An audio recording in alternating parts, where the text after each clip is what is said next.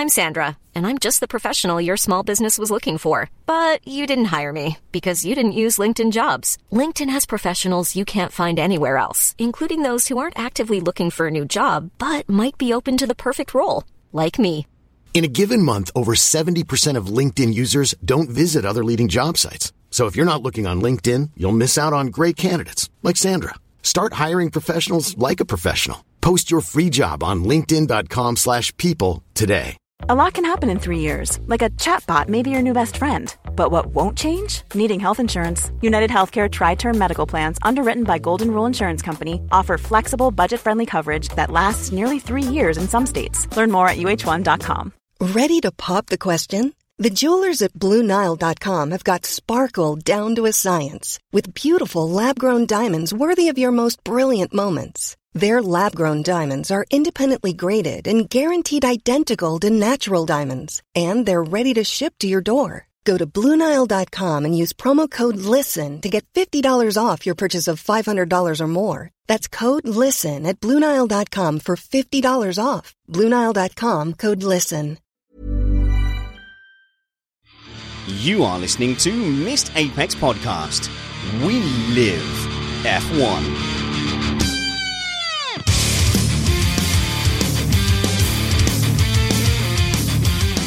Welcome to Missed Apex Podcast, brought to you by Apex Race Manager. Choose your race strategy, optimize your car, and race to win the championship.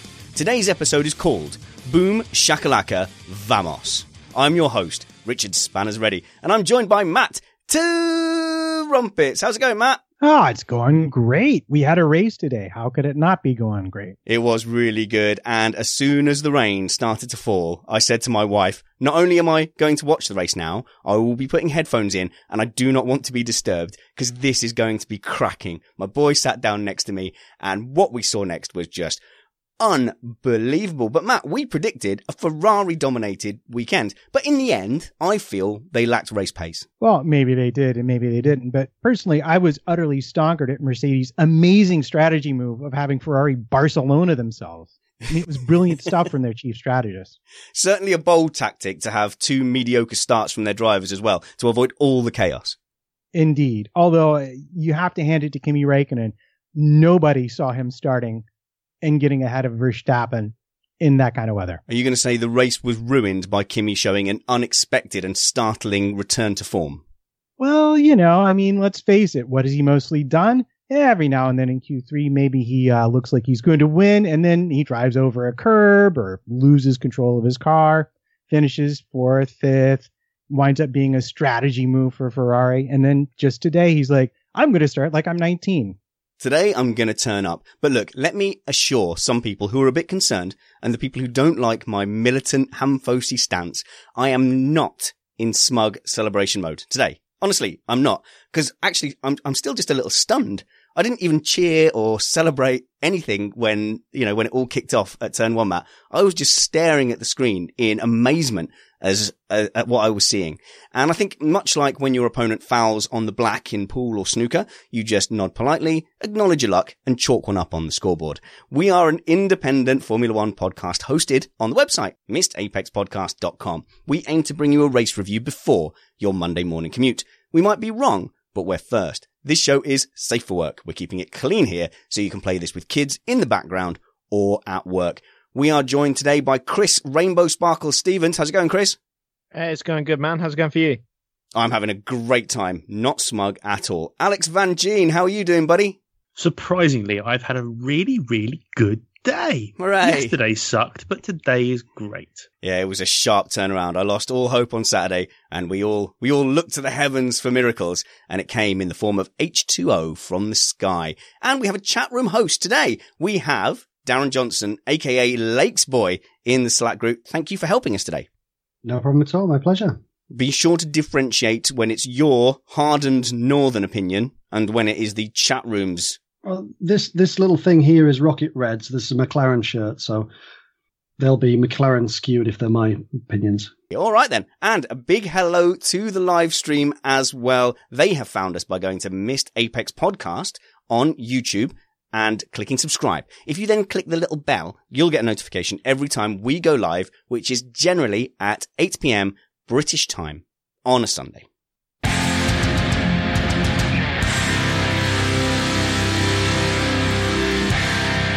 Matt, the dominoes started to fall. We thought silly season had started early for the drivers, but also the engines kind of caught up with us very quickly. There was no news, rumour, all the news. Yeah, and what's highly entertaining about it is exactly what happened, is exactly what everybody has been saying was going to happen, just without quite enough sourcing. And sure enough, it was Splitsville for the one-time wonder duo of McLaren and Honda, and immediately then again for Renault, and then Sainz was off to his new team, and poor Jolyon Palmer just got left out in the cold. Yeah, he did. Do you want to talk about Jolyon Palmer first? Because I think that he has been treated very, very unfairly, Jeansy, because his crime, as far as I can figure out, is not being a top-rated, fast Formula One driver. As far as I know, he doesn't go around punching babies, and unless he's a secret baby puncher and we don't know about it, I think Renault have just treated him with a complete lack of respect over his contract. Well, we've been hearing more and more about this, and the fact that he hasn't had the set, apart from on 2 occasions, he hasn't had the same car as Hulk for most of the season. And the 2 times that he did, on one of those occasions, he outqualified Hulk, and then his gearbox died. He hasn't been treated well, but he hasn't done himself any favours. He's crashed in too many practice sessions. He's been slow and off the pace in races. And has he done enough to deserve another drive? I don't know, but has he been treated right? Probably not. Well, it's not just the fact he's not getting another drive, is it, Chris? It's the fact that he found out on Autosport, and, Summers was saying, does he really need telling that he's not got a contract for next year? But it would have been polite to at least have told him before going to the press. No, exactly. Obviously, no one's taken him aside and told him formally, oh, by the way, we won't be needing your services next season. And I got to agree with Alex. It's the worst way you could possibly treat a driver. Unless he's a baby puncher. I want to make that clear. I do condemn the punching of all babies. And if he's secretly doing that, then I'm next in line after Renault. Matt, what else did we see before? In fact, engines, wasn't it? That was the big announcement. McLaren are off the hook. Toro Rosso are boned. And I think Red Bull as well have been trying to find a polite word for shafted. Shafted's probably okay. By Renault, by them finally saying, do you know what? We don't need you. Goodbye. Well, I think it's maybe a little too early to decide who is going to be shafted by what exactly. And it did lead to possibly my favorite comment of the entire race weekend during qualifying. When they asked Ricciardo if he'd heard about rumors that Renault wanted him, he'd like, no, but I'm not surprised. I'm fast and good looking, which was brilliant. But I don't know.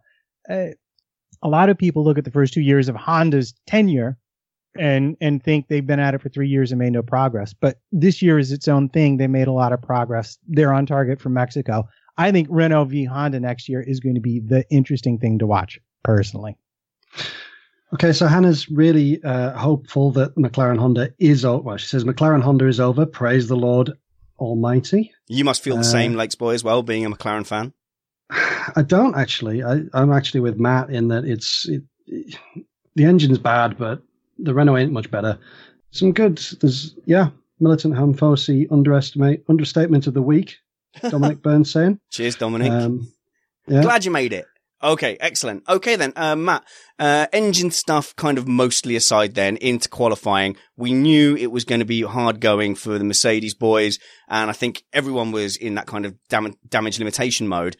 But really, all through Friday and Saturday, we thought Red Bull, like we suggested after we spoke to Peter when we previewed Singapore, we thought Red Bull might come in and kind of save Mercedes blushes a bit by being up front and reducing the gap. But no, Sebastian Vettel up front, absolute worst case scenario for Hamfosi, worst case scenario for Mercedes, and utterly unexpected. Where on earth did that come from?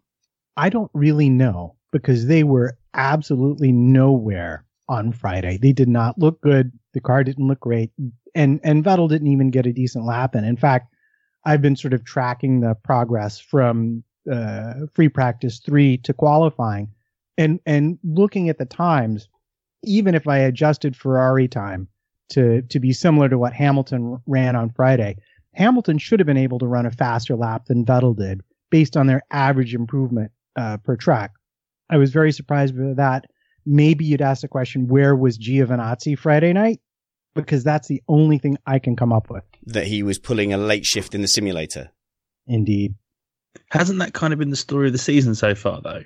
Ferrari have done poorly on a Friday and then all of a sudden pulled it out the bag and been much, much closer on a Saturday. That seems to be the way it has been. I mean, you talk about Vettel's lap and where it came from. You could see him winding that lap up. He never actually got a perfect solid lap in through Q1 or Q2, and you could just see him slowly winding it up. And then there was that lap at the very end of Q2 where he bailed going over the start-finish line, completely came off the throttle and was about 30 kilometers an hour down and was still only just off Verstappen's time. So that's when we knew that that time that he did was there. All right, then. Well, moving on from qualifying, let's move on to the race. And we get to start, I think, this week's game of Whose Fault Is This? Nice and early. I think we should change it up, Matt, because it's the only one, and it is very, very much the talking point of this race. So let's stop dawdling and find out. Whose fault is it? All right, look, it was an amazing start. It was one of those starts that will go down in history. This is Spa 1998. This is Spain 2016. It was absolutely stunning, Matt. And I think, as you alluded to, all caused by a great start by Kimi Räikkönen. Was it his fault? No, we're not going to do it in that children's style, but it was a great start by Kimi Räikkönen. It was spectacular. And like I said, just not what you'd expect given the fact that it was raining in Singapore, the first time that had ever happened. And yet there he was, basically past Verstappen, who had no bad start himself, well before they arrived at the apex for turn one. See, I actually think that both Seb and Max bogged down a little bit, because Kimi didn't get a much better start than the guys directly behind him. So I think it was more the two guys on the front row got poor starts. But what was interesting was, if any of you watched the Sky coverage and watched the track parade, and Lewis gate crashed Sebastian Vettel's interview and then had the interviewer come in the car with him. And he was all, for someone starting sixth, where he started in the end. And usually when Lewis is in that kind of position, he's a bit down and a bit quiet. He was really jumped up and hyping. And then as soon as the rain came down, it was all interesting. But I don't think it's a case of whose fault is it. I think it's a case of whose fault wasn't it. And the fact that Ferrari came out there and tried to blame Max is just ludicrous. Max started, kept the steering wheel straight, and got hit from both sides. Can't be Max's fault. Ferrari are completely out of it. I think he just got pincered by the pair of them. I think it's both their faults. Well, to be fair, in previous situations like that, we've seen it suggested that perhaps brakes could be used to avoid these sorts of things. Why should he brake? It's going in a straight line off the start, nowhere near a braking point. Are you suggesting that Verstappen could have braked? Because I think he did. I think he said he did get on the brakes, just not quickly enough. Yeah, but I mean, we've seen these pincers before, and it always comes down to, at a certain point, somebody says, well, why didn't you step on the brakes? Why not get off the gas? Now, Chris is normally the first one to jump in and go, no, I think you'll find in this situation it was a racing incident. There's no real blame to be had, as much as we tell him we don't acknowledge so-called racing incidents here. That's because you're a man who loves to argue spanners. It's not my fault. It's the environment I live in. Blame my terrible wife. Jedi. I'm like a Jedi. I have peace, serenity. But no, in this instance, I will fully put blame on the two Ferraris. I don't know what they attempted to achieve. You certainly cannot put any blame on Max, and anybody that has been really needs to go and rewatch that, because there's just no way you can possibly do that. And it was so unnecessary. It was so and people were saying, oh wow, what a great start to the Grand Prix. I hated it. We were denied a massive 5-car scrap for the win, and what we ended up with was a fifth of the field being eliminated after 20 seconds. And I disagree. Where else are you going to see a single contact result in that many people being taken out of the race, including Alonso, which, oh man, talk about bad timing and luck. Why is that a good thing? By the way, amazing start from Alonso. How he managed to find any grip on that paint on the outside, I have no idea. But no, how is that a good thing where your top contenders who are going to have a really great scrap being all taken out and leaving one guy to go and pick up the spoils? How is that a good thing? No, I agree. Depends who you support. Yeah, true. Well, I agree with you to a certain extent, Chris. It ruined kind of the ongoing spectacle. But in all likelihood, your amazing 5-car scrap would have turned into a procession with 3 or 4 second gaps. Yeah, well, should have been, and I'm just going to make this point now, it should have been a 3-car scrap, because I'll be honest, I think Ricciardo had the better of the Mercedes in the dry, but you're overlooking the fact that his gearbox started losing oil pressure 30 minutes into the race, and somehow he managed to keep it going for the next 90 minutes and not lose a place to Bottas or anyone else, and stay relatively close to Hamilton, which was its own spectacular thing. We are talking about the start. Guys, we are talking about the start, though, before we move on to how the race was won and lost. You'll get your moment. Jeansy, we're still blaming people, and then I'm going to tell you who I think was to blame. The thing is about this whole start situation is, what was Seb doing anyway? Why on earth would you go ultra defensive on Max Verstappen when your nearest title competitor is 4 places back? Let Max go. Even if Kimi gets you, you're going to get put back in front of him anyway. So your worst case scenario is you're going to be second. And Max has been erratic in these situations anyway. So would he be able to handle the pressure? We don't know. But it's Seb's fault because he did something that was entirely unnecessary. And as far as I'm concerned, there should be a penalty for it because it was causing an avoidable collision. No, see, this is where I disagree, because the call from the stewards to put it down as a racing incident, i.e. hand out no penalty, I think that was right, because frankly, the 2 Ferraris got their just desserts in retiring from the race. I'll give you it on that one, but at the end of the day, it sets a precedent that you can slice across somebody at the start. You people are all mental. There's nothing Vettel did that was the least bit illegal or wrong, and we've certainly never seen Hamilton pull that kind of a maneuver on Rosberg, have we?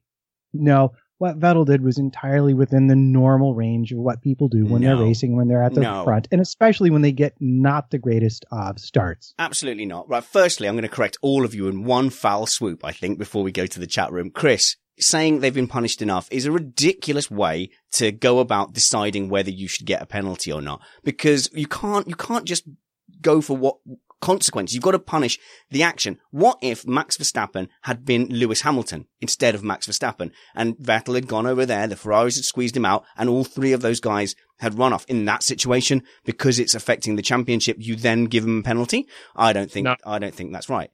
No, they wouldn't have given out a penalty in that scenario either. Well, that's just wrong, because what Vettel did was crazy. He started off on the far right-hand side of the track. He travelled pretty much the entire width of the track across to block off Max Verstappen. It is completely unreasonable to drive closer to the edge of the track than there are cars to that side of you. If there's 2 cars to the left-hand side of you, you cannot then drive so there's only 1.5 cars width to the wall, which is exactly what happened. You cannot expect cars to disappear. Seb has pulled this move time and time again. Last year in Spa, he did it on his own teammate again. I think it was Max Verstappen again on turn 1. In Belgium, and he gave Raikkonen absolutely nowhere to go. This time he's tried to make that maneuver, and do you know what? He's not even waited till the corner. He's done it fully on the straight. You cannot fully on a straight just pile in over the side and expect everyone to jump out of the way. And bless Verstappen, he nearly did jump out of the way, but Raikkonen, if you look at the onboards, was steering to the right. What on earth was Raikkonen doing steering to the right? The Ferrari boys have absolutely dropped it. It's a disaster. From I'll give you Raikkonen. I will give you Raikkonen 100%.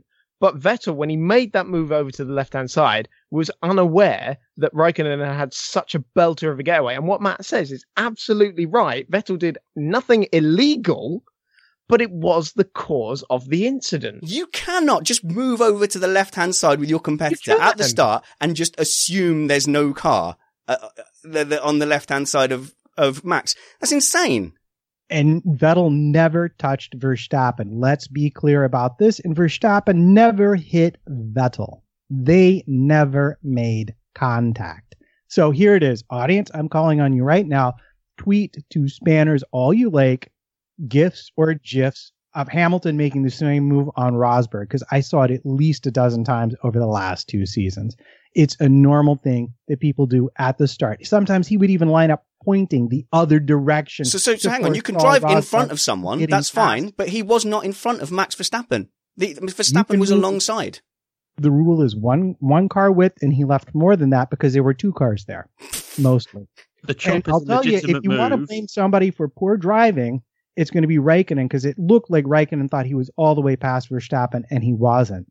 But the fact of the matter is, I want to blame Raikkonen because he had no business being that good at the start of a race that was that important. It's like, I play music, and you play with somebody, you know what to expect. You know what they do. And here Raikkonen is, you know what he does. He gets a poor start. He has to make up places. He complains on the radio. Someone makes us all laugh. And suddenly there he is, looking like it's P1 if he hadn't touched Verstappen's wheel.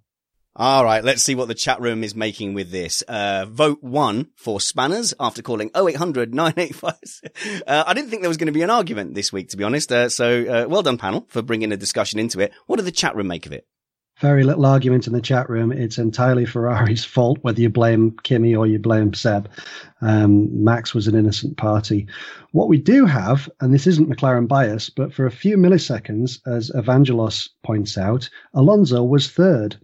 And then there's been a hashtag started, which has been supported by Mr. Byrne and also Hannah. Hashtag Justice for Fernando. As pointed out on my Twitter a minute ago, that's the reason it buzzed. It's really, really easy to get a decent launch when you've got less power, so you've got less wheel spin. And Alonso third, let's face it, for a while, Palmer was actually second in the race. I'd say that was even more of a miracle. I guess we've decided, have we, whose fault it is? Vettel's, 100%. But we're all agreed that it's not Max's fault, though, right? Right. So I just, forensically speaking, want to make the point because I missed it. I missed it myself the first time through. The actual thing that happened was Kimi hit Verstappen, went on to hit Vettel, went on to hit Verstappen again, and then picked up Alonso as well. That's actually what happened.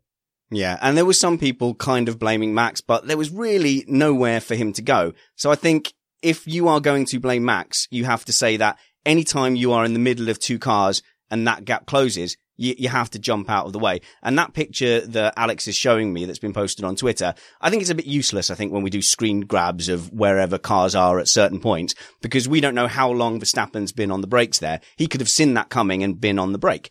But everybody's kind of looking at that and perhaps saying, well, he was behind.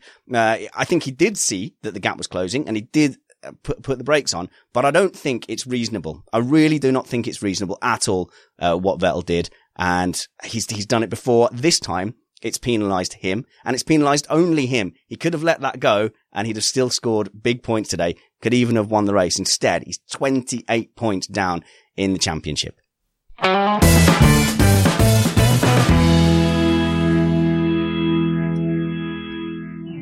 Slightly delayed, Matt, but please, why don't you tell us where the race was won and lost? And I think we're going to kind of split it into 2. Yes, the race was lost by a lot of people right at the beginning. After that, we settle into Vettel up front briefly before skidding on his own coolant. So what we had was Lewis Hamilton unexpectedly up front. He must have felt like he had a Vanilla Sky moment, where Tom Cruise has been spliced back into where his life went wrong and everything made into his perfect scenario. Both Ferraris out, him up ahead, with what turned out to be an ailing Red Bull behind him. Where was the race from there, won and lost? Well, you're taking away my fun because I personally would have loved to have had a camera pointed at Lewis's eyeballs when he saw Vettel light it up into the wall and rip his entire nose off after all the carnage that had just happened and realize, oh, wow, I'm winning. I'm winning by a lot because there's no way Vettel's finishing now. In fact, the only other thing I would have liked more than that was to have heard Ricciardo's inner dialogue. Oh, terrible start. Oh, no. Got to get Verstappen. What? Hey, I'm in second. Awesome. That would have been fantastic. But yeah, you're right. Things settled down. And the important thing for me to note was that of the starters, in particular, Sainz had a very poor start. He was back in P10. And it was pretty much, there wasn't a lot of action until we got the next safety car. And that's where the race got very interesting and tense for everybody. And if I'm remembering correctly, that was when Kvyat decided that it was worth it to overtake for 2 seconds and put it in the barriers rather than wait until he could just get the job done properly. Is it just me, but when someone goes into the barriers and causes a safety car at Singapore, you quickly scroll down to see how their teammate's doing? Is that cynical? But I mean, because Sainz did end up P4. Chris, if you were lining up at that start of that race, would you have gone for wets or inters? It was quite surprising to see the field split like that. Personally, from where I was, it didn't look to be a good gamble to go onto the wets, but what do I know?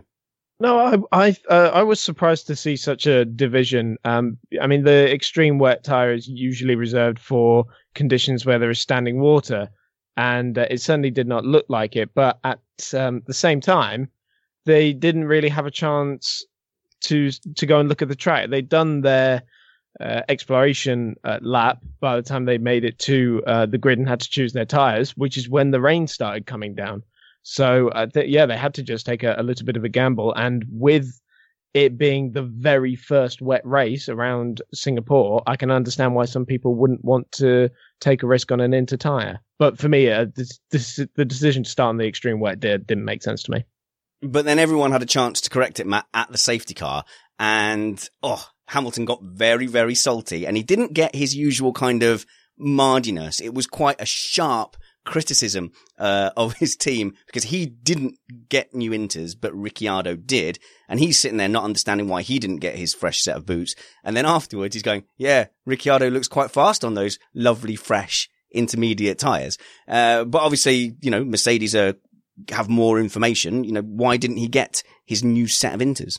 2 words, track position. Basically, due to the fact that he was leading, had he gone into the pits, Ricciardo would have stayed out on his set of inters and then been in the lead of the race and quite possibly kept it for the entire rest of the race. This was Mercedes' point that they said it and they were right. Look, whatever you did, Ricciardo was going to do the opposite. But strategically, what that meant was that if the rain and wet track went on too long, Lewis was going to lose a big chunk of time having to make a pit stop under green flag conditions. Well, there was a little bit of questioning of whether some people were right to start on full wets. Baja points out that wets for a quick warm-up more quickly and reduce the chances of crashing, but all the front runners started on inters. Then we had Sand maybe a little bit forward in the race, but Ericsson managed to crash on the bridge where no one had ever crashed before. And how did you manage to do that? Nice one, Ericsson. I was just sat there just going, nice one, mate. You are a spectacular contributor to the Formula One environment. Thanks. Right. So, the full wets thing, you can see it's a gamble one way or the other, whether or not the rain comes or the rain doesn't come. And also it might have to do with just the basic characteristics of your car. They might just suit one versus the other. But what was interesting about those pit stops as well is my boy Sainz also stayed out. And by time that set of pit stops was done, it ultimately put him in position to nab his P4 at the end of the race. He made up a lot of places by copying Hamilton's strategy and making up a lot of ground while everybody else came in to put on new inters, expecting the rain to go on and on. And in a way, it was kind of like Monaco with Ricciardo and Hamilton, where Hamilton stayed out on the really old tires till the switch over to dries came, and Ricciardo got on the new tires, but just couldn't quite get by him, except for there was not so much of that couldn't quite get by him here at Singapore. Yeah, so talking of, where the race was then ultimately won and lost then, Ricciardo had one more chance, and that was to do better on the changeover to slicks. Indeed, and we saw, I think, Magnussen go first around lap 25. And once he got them up to temperature, he started looking pretty racy.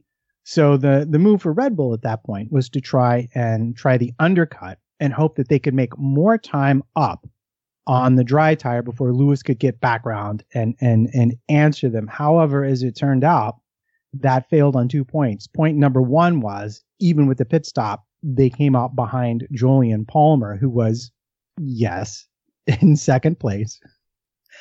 Yeah, I will never get tired of saying that. I will be honest. It'll be the only time I ever say it, but I will never get tired of saying it. And then the second is that he was not faster on the dry tire. In fact, Lewis, I think, took 2 full seconds out of him on his way round for his set of ultra softs. Exactly. And Jeansy, whilst they were waiting to come off the inters onto slicks, which, by the way, took a long, long time, I thought in that heat the track would dry up a lot quicker, but we were all sitting messaging each other going, when they go to slicks, Hamilton might be in a bit of trouble because we're going to see that Friday race pace. Back to what Matt was just talking about with regards to why the guys coming out on softs weren't so quick when they came out of the pits. It's because the pit lane was soaking wet. So it took them, the tyres would have dropped straight down to no temperature at all, and it would take them time to get the tyres back up to temperature. That's why Lewis got that gap. And actually, I think he came back out 8.5 seconds ahead anyway. But that'll be the reason that they struggled to get them going. Once they go in, they were quick, because even Magnussen was flying. And of the fact that we thought that as soon as they went onto the slicks, we were going to get a Red Bull charge. Yeah, but unfortunately, it turns out because of Danny Rick's gearbox, that didn't come, which is a shame. Yeah, and here's a good one. While we're talking about Magnussen, who was the first one to gamble onto slicks, Chris, he had a real fighty, punchy race. And though, ultimately he didn't finish, and some people were criticizing him for being a little bit too pushy.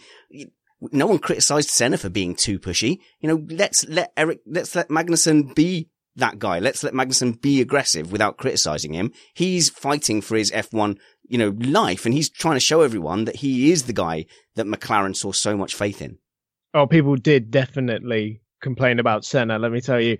But no, I really enjoyed watching Magnussen this weekend. I mean, the move on Felipe down Raffles Boulevard was sheer braveness, in my opinion. And yeah, just really elbows out, and that's good. And it's exactly the kind of thing that we should have been seeing from him sort of a while ago. And I can see why Haas want to keep him next year, because does it really seem like the likes of Leclerc and Giovinazzi would just come in and beat him right away? I don't think so. I think he's got more to offer. Let's remember he's still a young man, and if he can just develop just that little bit more, I think Magnussen's going to be a feature in Formula One. Matt, the last real bit of racing we had was Mercedes telling Lewis Hamilton to keep the field tight, to deny them a free pit stop. Presumably, if further safety cars came in, if they got stuck in that same situation where Ricciardo would do the opposite. But it seemed like just, being a bit too smart by half. Indeed. And the safety car you're referencing is the one that made 2 different broadcasts say exactly the same thing, which is, I've never seen that happen there before. And we can thank your boy Marcus Ericsson for creatively parking his car at the end of the bridge and barely leaving room for a single car to get by. It was almost Long Beach-like in its placement. And that was interesting because, boy, Lewis was not a happy camper about that safety car crushing the margin that he'd worked to drag out over Ricciardo. He wasn't at all. He didn't have a leg to stand on. There was a car facing backwards in a very narrow piece of track, although Bradley Philpott was messaging in the podcast group just going, just make him go around it. If they're any good, just make him go around it. It's bright and blue. How hard can it be? What's the chat room up to there, Darren? Chat room's talking about the fantasy league. They've sort of wandered down that a little bit. The Evangelos, I have to point out, says the...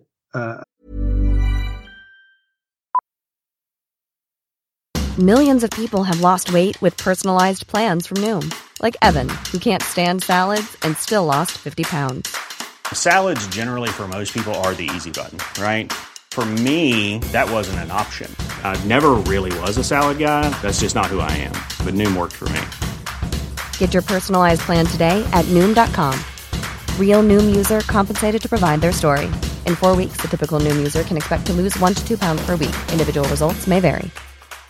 This is Paige, the co-host of Giggly Squad, and I want to tell you about a company that I've been loving, Olive & June. Olive & June gives you everything that you need for a salon-quality manicure in one box. And if you break it down, it really comes out to $2 a manicure, which is absolutely insane. It's also so easy to get salon-worthy nails at home with Olive & June. The difference between how your nails used to look when you did them yourself and now with the Mani system is a complete game changer. The best thing about Olive & June, too, is it's a quick dry. Dries in about 1 minute, lasts for 5 days, and full coverage in up to 1 to 2 coats. Visit oliveandjune.com/perfectmani20 for 20% off your first system. That's oliveandjune.com/perfectmani20 for 20% off your first system. Hey, Dave. Yeah, Randy. Since we founded Bombas, we've always said our socks, underwear, and T-shirts are super soft. Any new ideas? Maybe sublimely soft. Or disgustingly cozy. Wait, what? I got it. Bombas. Absurdly comfortable essentials for yourself and for those facing homelessness. Because one purchased equals one donated. Wow, did we just write an ad? Yes. Bombas. Big comfort for everyone. Go to bombas.com/ACAST and use code ACAST for 20% off your first purchase. Renault asked Hülkenberg to pit after the second safety car, but Hulk didn't want to spoil his no podiums record, which is the longest ever now, I think. So Corky's complaining about Kevin Magnussen needing to sort out his fruity language.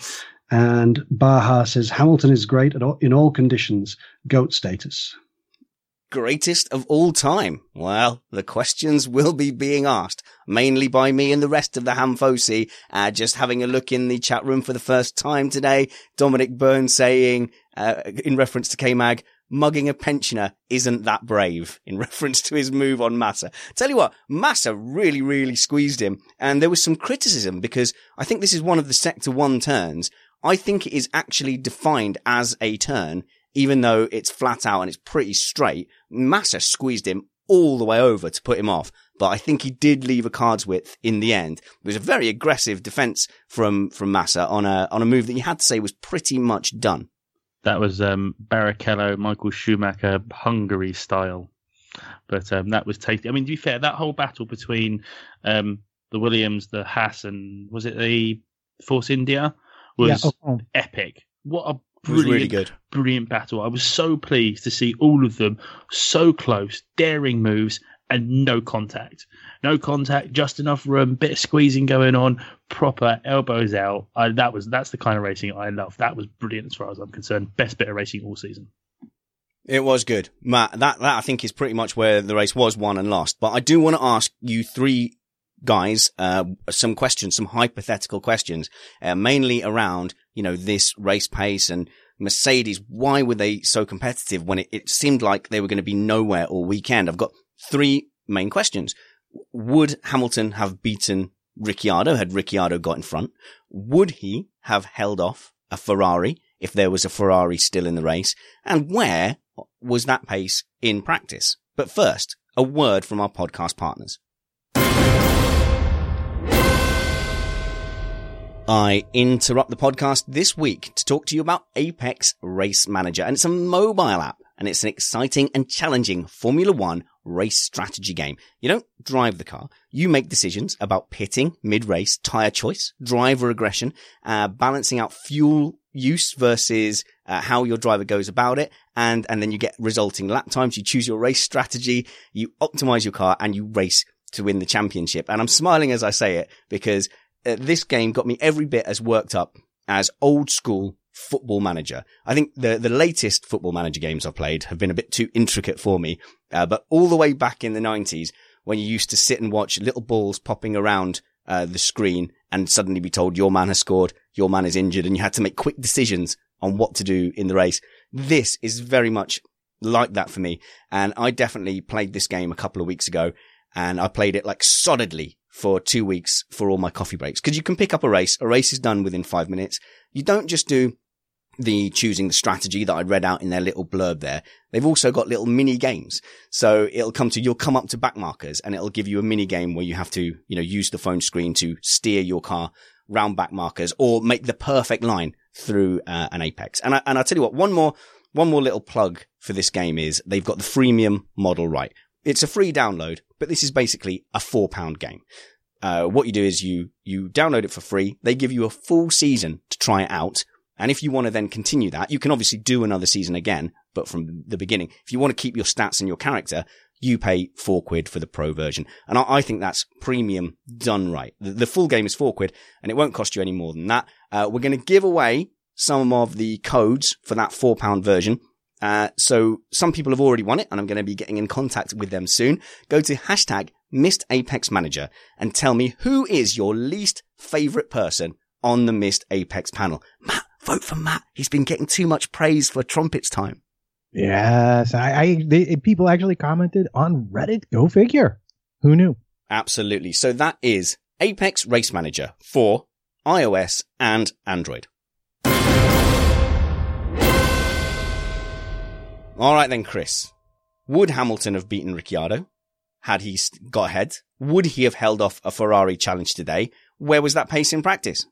The first two questions are pretty much impossible to answer. All right, well, that's the end of the show then. See you later, guys. This has been Missed Apex Podcast. It's not how podcasting works, Chris. We just speculate wildly. The first two... Now, I don't know if Daniel would have been able to stay ahead. Certainly, if he didn't have his gearbox issue, I think it certainly would have been closer. Had he gotten ahead, it would have made Lewis's life very difficult. I think Ferrari would have challenged today. They had the pace to do so, in my opinion. Where was that pace on Friday? I think that pace that we saw on Friday from Mercedes was pretty genuine. They were struggling, as were a few teams, it seemed, because their car just isn't designed for this sort of track. It's a unique gem on the calendar, and that Mercedes car has been designed to work on a variety of different circuits, but not Singapore. I mean, we keep going back to the wheelbase thing. That longer wheelbase just doesn't work. It's like we saw in Monaco, for example. And Lewis, you can't get around the fact that Lewis was helped today by Verstappen, Vettel, Raikkonen, not getting 25 seconds into the Grand Prix, and Ricciardo having a gearbox issue. Not saying he still wouldn't have won the race and he doesn't deserve any less praise for it, because God forbid you lot should bombard me with tweets from this. But hashtag 44.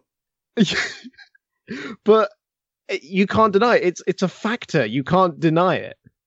Oh, yeah, no, this was so jammy. And thing is, though, yeah, luck is part of Formula One. Lewis Hamilton's had some bad luck, and I'll stand by it. If Lewis Hamilton had stood there and said today, yeah, I bossed it, I would have criticised him in the same way that I criticised Rosberg celebrating in Monaco 2015 when he got handed that victory and he looked like he'd won the World Cup. I'm like, dude, no.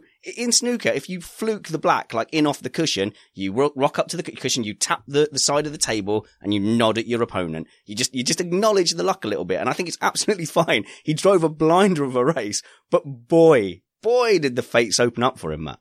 Oh yeah, they did. And it's startling to me, for being a journalist, how poor Stevens is at listening to directions, because the questions were clear enough. He's terrible. Absolutely. He's a terrible person. Absolutely.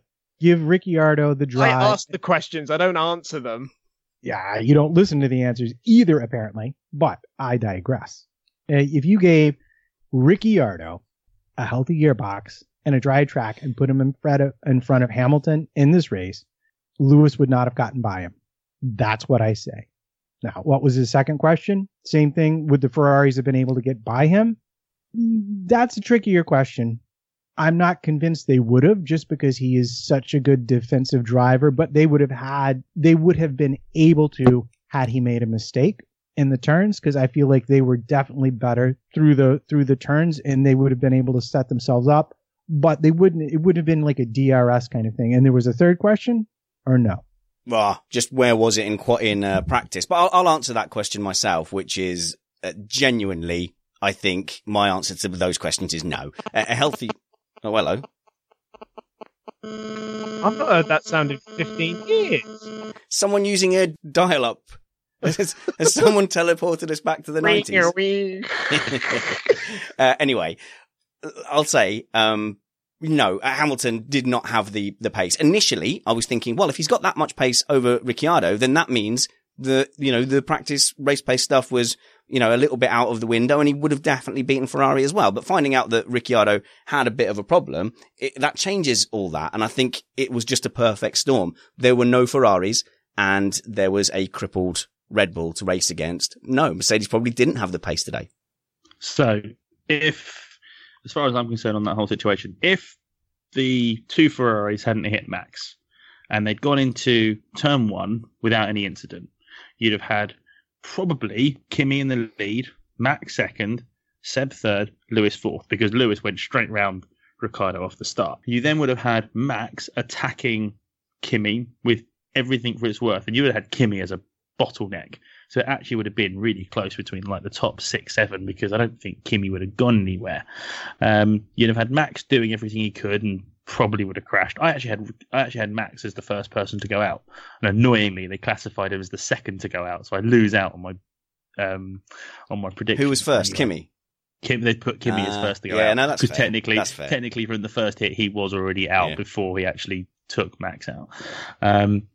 Lewis is great in those conditions, and before the race, one of my friends asked me, who does these conditions favour? And I said Lewis, Max and Seb in that order. So I think you'd eventually sort of seen you'd eventually seen Kimi slip away behind those three. And it would have been, I think, a titanic battle between the three of those. But I think the main reason that Lewis was much quicker than the practice pace with Dean was because he was just much more comfortable in those conditions. It wasn't as warm, it was still wet offline, all those different sorts of things. And I think he just had more confidence and the ability to get it around the circuit without worrying about missing a braking point and doing all that kind of stuff. You're on, Lakes Boy. How are you enjoying being shed head today?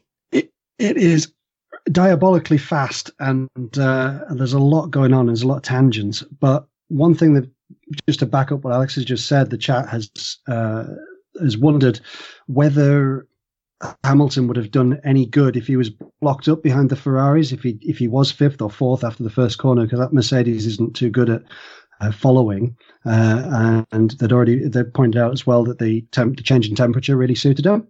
Yep, exactly. It was perfect. Every single condition worked out for Lewis Hamilton today. Every single box was ticked. Cooler, Ferrari's out, Red Bull's crippled, one Red Bull out, rain for Hamilton. All the boxes were ticked. Well, it was almost biblical, that he got everything lined up for him, and even the Red Seas parted was the Ferraris disappeared off the track. Cool. Thank you very much. Yeah, I think the Mercedes has a little bit harder time with its tires, the way it sets up. And on tracks like this, where you're using a lot of the tire, it's very, very bad for them. The fact that it was around 30 C instead of 40 or 50 C, which it can get pretty hot in Singapore, definitely helped them out. And if you were wondering, were there any external indicators of how Mercedes rated their chances? Well, according to Ted on Sky, apparently they were running the second power unit in today's race. That would be the one that they started using back in April. So I'm going to go with they really didn't. They were just going to try and limit the damage today, and that's all they were looking to do. Absolutely. All right, then. Let's play a little game. This is Downforce Radio. But not before plugging our friends over at Downforce Radio, a network of motorsport podcasts run by Jake Sanson, who frequently appears on here. Look out for his Wednesday night shows, Pitboard, where he attempts to create a motorsport version of Mock the Week, or Have I Got News for You?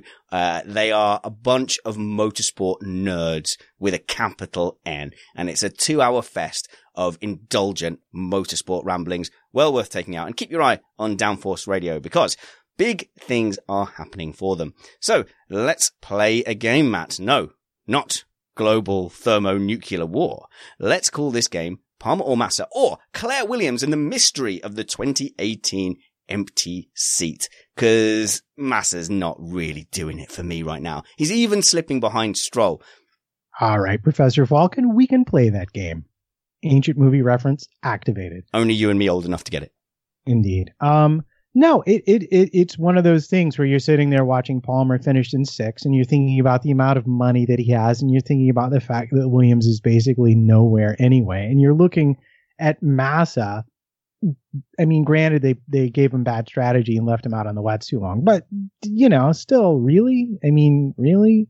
And you're like, well, I don't know. Maybe it's a cushy life. And you get a British person in there. They bring a lot of money. Doesn't matter if they make so much in the points. And oddly enough, in a halfway decent car in the right setting, Palmer can come home in P6 and not wreck things. I mean, he actually made some nice overtakes. He demonstrated some skills that you might expect people at this level to actually have. So I don't know. Maybe Palmer's dad is going to go be banging on Claire Williams' door. I don't know. I'm just going to say it's getting more and more interesting what's going to happen with that second Williams seat next year. I feel that if Palmer does stay in the sport, his inability to be competitive until 2/3 of the way through the season is going to hamper him long term.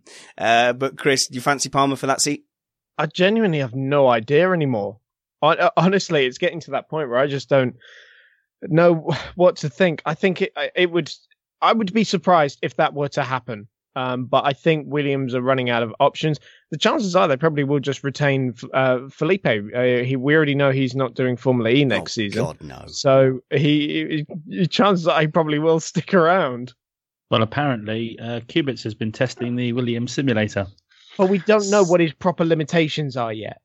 Like, he did race distances. It's the fairy tale the sport needs. Could you imagine how Liberty would absolutely plug the life out of that? It would be a great story for Formula One, and better than putting Palmer in just because he's got some money. Yeah, but they're not going to just put Kubica in the car because it's a great story. As much as I would, love that, I'm sure we'd all love to see it. You can't just put Kubica in because of that. You've got to justify that, and we really don't know what Kubica's limitations or even ability is in a Formula One car anymore. Can't do a worse job than Palmer. Chris, we're going to find out how good he is Kubica is in a Williams next week, because according to our friend Anil in the chat room, he is testing a Williams next week, as is Stroll. He is indeed. I don't have much more information on that other than he is driving the car, so we'll find out. Well, there's a hype train on its way, and it's got Kubica's name all over it. All right, guys, let's move on to the podium.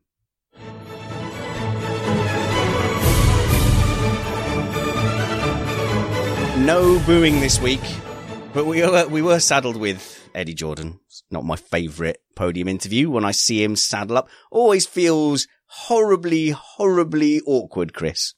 Yeah, I was going to give my missed apex to whoever allowed him onto the podium. It's proper bad, and you can tell people don't want him there as well.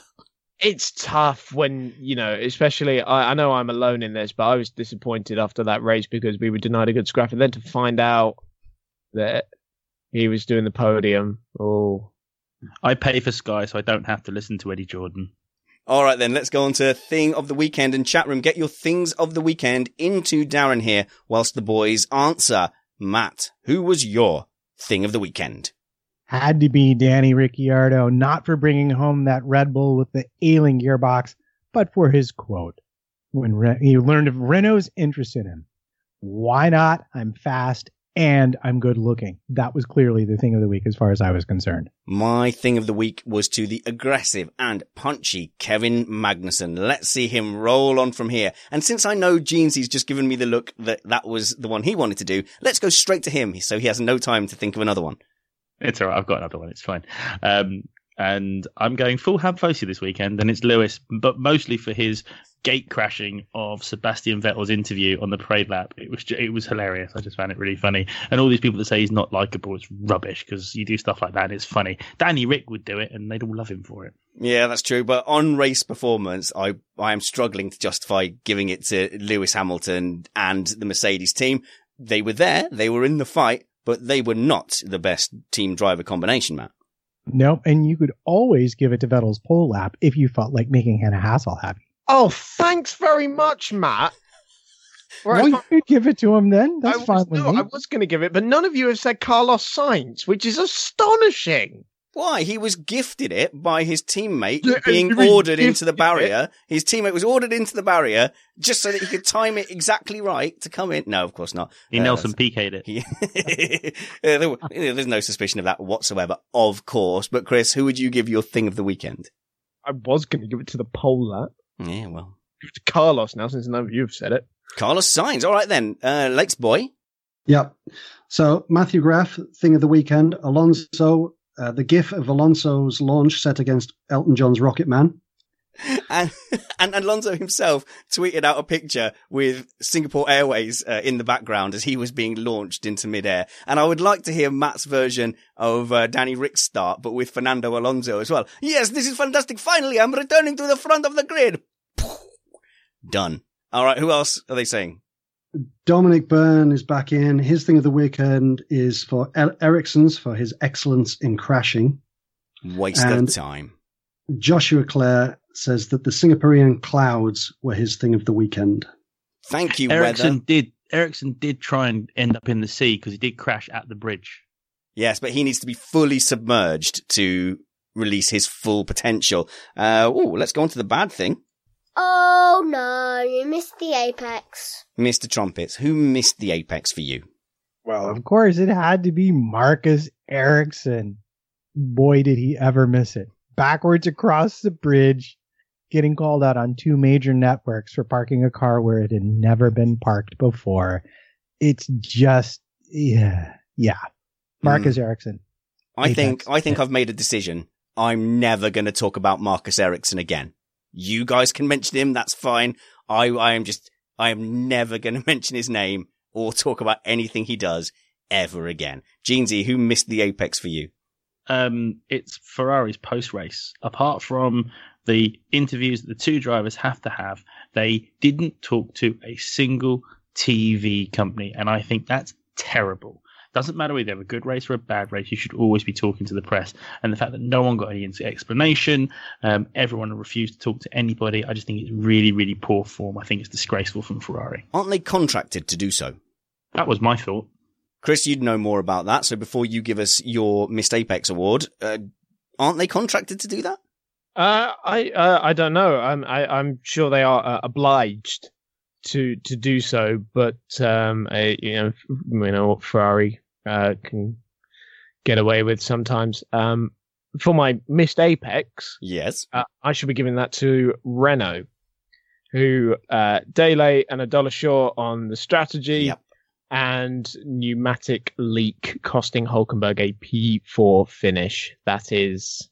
Did Hülkenberg accidentally brush past Nick Heidfeld as he was retiring on his way out, and Nick just passed his luck onto him? Because Matt, he gave him his black cat. That's what it was, and his ladder, and spilt his salt. Because he was running comfortably in 3rd place, and I think I tweeted out like, I wonder how he'll find a way to throw away this podium. And it wasn't him on this occasion. First, Renault took it away from him by pitting very late, and then a mechanical issue stopped him fighting anyway. But he's now a record holder. He is the longest standing driver to have had more races than anybody else and not have a podium. Amazing. Well done. And I'm sure Alonso is looking forward to the improved reliability of that Renault as we speak. Absolutely. What's the chat room saying has missed the apex, Darren? Ericsson, clearly. Yeah, obviously. Yeah, with the Ferrari missed the apex. They didn't even get to it. It's true. We've got another hashtag going, which is Free the McLaren 2 from Philip Allen.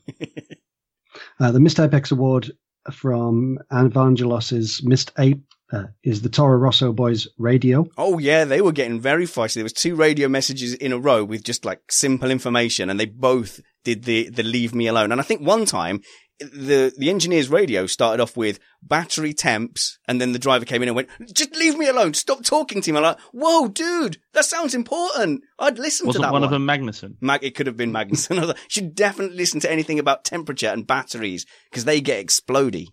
To be fair, sorry.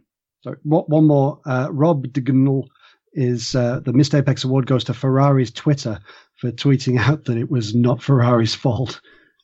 And that's interesting. That was going to be my pony award, but certainly they did miss the apex. And we thought it was kind of like a gut reaction, you know, an instant tweet to go from their team and say, no, Max definitely took Kimi out and Kimi hit Vettel. Then they followed it up much later and they doubled down on it. And it was very much reminded me of the kind of way that public figures have been tweeting. That kind of gives it away. And just the way that, you know, kind of Britain and American politicians have been doing this thing of just going, right, here is a truth. And it doesn't matter how outrageous it is. Here is the truth. Here is what we are saying. And we are just going to keep saying it. And they'll just stick to it and stick to that party line, no matter how insane it sounds and no matter how much people point out the obvious to them. And they've kind of gone down that line. And it seems ridiculous.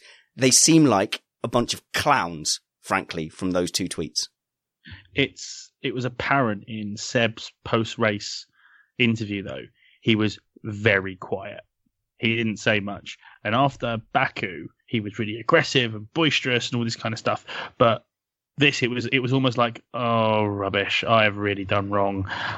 I've screwed this up for myself. It was the look on his face and was enough admission of guilt as far as I'm concerned. All right, then, Matt, here's my favourite. I'm sure you'll have one of these lined up. Daddy, I want a pony. And I want it now. Got a pony award for us, Matt? Yeah, I do. I'm going to go with the tried and true Romain Grosjean, who, when he realized it was raining apocalyptically at the start of the Porsche Super Cup, well before the start of the race, was already complaining that the drivers weren't going to be able to see anything because of the spray and the lights, and that there's no way they had any business racing in that weather. And for the record, I want to point out that, say what you will about the crash at turn number 1, it had nothing to do with the track being wet. I think the poor lad was still suffering a little tremors from his experience in Monza and was already trying to work Charlie Whiting to make sure it didn't happen again. Jeansy, who has your pony award this week? Mine's got to go to Lewis for after the Ericsson safety car, where it's like, oh, it's fine. It can just be dealt with under a virtual safety car. Please don't take my lead away again. For the third time. If you saw, he put his hands on top of the steering wheel and was like, oh, God, I've got to do this again. Loved it. But did it? He did. And now he has a 28-point lead as we head very much into races that are Lewis Hamilton territory, Malaysia, Austin. Well, no, I would just like to refute this because a 28-point lead, it does sound formidable on the surface. But all it takes is, you know, one crash, one mechanical failure, and for Seb to get a good result. And that, all of a sudden, is turned back round on its head. Crash? Lewis doesn't crash. Don't be so ridiculous. Oh, of course he doesn't. Never. And of course, and I don't think anyone was suggesting that the championship is in any way over, but I did state the actual fact that he has a 28-point lead, and we are going to a series of races that Lewis Hamilton would very much back him on, and will suit the Mercedes car. You have to say the Ferrari guys are up against it, and they have blown a golden opportunity to close up the gap in the championship. So guys, thank you for joining us for this Singapore Grand Prix. If you haven't already listened to our back catalogue from last week, we had some incredible shows. Not only did we chat to Joe Sayward on Inside F1, we also had Summers on, Matt's first independently produced Wafflecast podcast. We had the fantastic Jack Nichols from the BBC and from that other podcast, Checkered Flag, you know, with all the driver interviews and stuff. We could be that good if we had driver interviews. But he came on. He was really generous with his time and generous with his openness about his F1 commentating and career. We also had the brilliant Justin Robert Young, and I suggest you follow him on Twitter. He does some fantastic podcasts. If you get into Justin Robert Young and the Diamond Club, you will never run out of podcasts to listen to again. And then join us next week when we will be doing some news and possibly a quiz. Chris, we haven't caught up with you for a while. What are you up to at the moment? Well, I've just done my last Autosport magazine appearance for the year, covering the 750 Motor Club meeting at Rockingham. We do have the final meeting at Donington at the end of the month, which I won't be covering, but I'll be going to. So you can follow on my Twitter if that's the sort of thing you're interested in. Jeansy, what you doing, pal? I know you did a bit of racing in the Cov kart. Yeah, I was at Covcar a couple of weeks ago over at Rye House. Actually had a really, really good weekend. Got fourth overall in the heavies and won the heavy plus, which was great. And I'm racing again on Sunday at Lakeside, which I haven't been to in about 8 years. So I'm really looking forward to that. So I'm very, very happy being finally back in the seat. I feel like me again. Just got to lose a few more pounds. Pretty rude calling it heavies, in my opinion. Trumpets, where can people catch up with you? As always, you can look for me at MattPT55 on the Twitters. And, of course, my lovely darling wife at AWeaverWrites, also on the Twitters. Go buy her books, please. Darren, thanks for looking after the chat room. Where can people catch you? At Wongo the Insane on Twitter, or at strawberry-cottage.co.uk if you want any landscaping done in the Northwest. Free plug. Well, we'll send you an invoice, see how it works out. But since you're there, why don't you tell us who you are awarding? Comment of the week. Okay, I'll give you a couple of early ones. Hannah Hassel is fine now. She's a Ferrari fan. She's not angry, just disappointed. Corku Anoma is saying, Spanners, you're as smug as Jose Mourinho today. But my favourite, and it relates to the live stream because Chris doesn't have a camera, just a picture of himself tonight. And on the gas is, if Chris Stevens put some clothes on, would he then turn on his camera? No, he's fully naked. Don't want his camera. So who are you awarding the prize to? It's going to go to Evangelos, which is, he was saying Red Bull Honda will be a Ronda. Comment of the week. Also, if you're enjoying Missed Apex Podcast, please consider supporting us at patreon.com and searching Missed Apex Podcast. And until next week, why not follow me at Spanners Ready and the show at Missed Apex F1. And remember that wounds heal, chicks dig scars, and glory lasts forever. This was Missed Apex.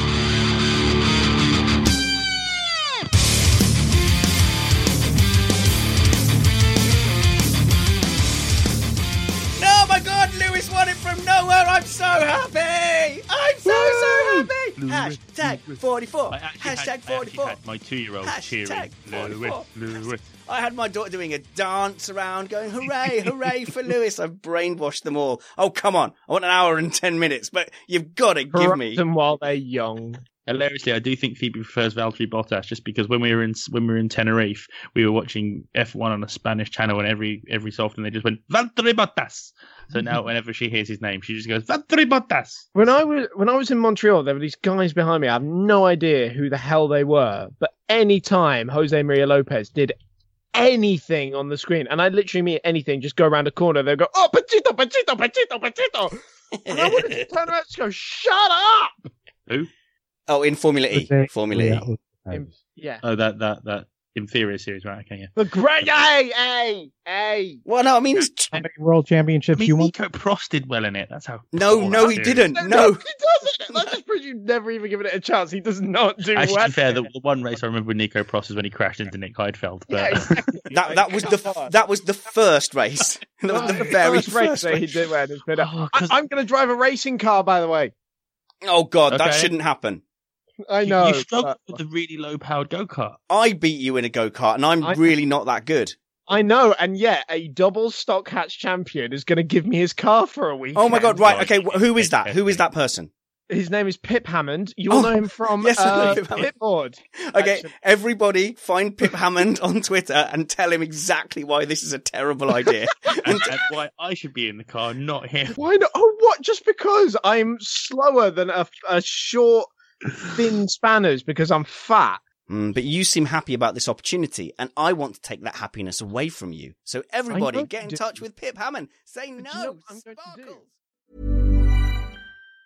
Even on a budget, quality is non-negotiable. That's why Quince is the place to score high-end essentials at 50 to 80% less than similar brands. Get your hands on buttery soft cashmere sweaters from just $60, Italian leather jackets, and so much more. And the best part about Quince, they exclusively partner with factories committed to safe, ethical, and responsible manufacturing. Elevate your style without the elevated price tag with Quince. Go to quince.com/upgrade for free shipping and 365-day returns. Hi, I'm Daniel, founder of Pretty Litter. Cats and cat owners deserve better than any old-fashioned litter. That's why I teamed up with scientists and veterinarians to create Pretty Litter. Its innovative crystal formula has superior odor control and weighs up to 80% less than clay litter. Pretty Litter even monitors health by changing colors to help detect early signs of potential illness. It's the world's smartest kitty litter. Go to prettylitter.com and use code ACAST for 20% off your first order and a free cat toy. Terms and conditions apply. See site for details. Hey, it's Paige DeSorbo from Giggly Squad. High quality fashion without the price tag. Say hello to Quince. I'm snagging high-end essentials like cozy cashmere sweaters, sleek leather jackets, fine jewelry, and so much more. With Quince being 50 to 80% less than similar brands. And they partner with factories that prioritize safe, ethical, and responsible manufacturing. I love that. Luxury quality within reach. Go to quince.com/style to get free shipping and 365-day returns on your next order. Quince.com/style. Mom deserves the best, and there's no better place to shop for Mother's Day than Whole Foods Market. They're your destination for unbeatable savings, from premium gifts to show-stopping flowers and irresistible desserts. Start by saving 33% with Prime on all body care and candles. Then get a 15-stem bunch of tulips for just $9.99 each with Prime. Round out Mom's menu with festive rosé, irresistible berry chantilly cake, and more special treats. Come celebrate Mother's Day at Whole Foods Market.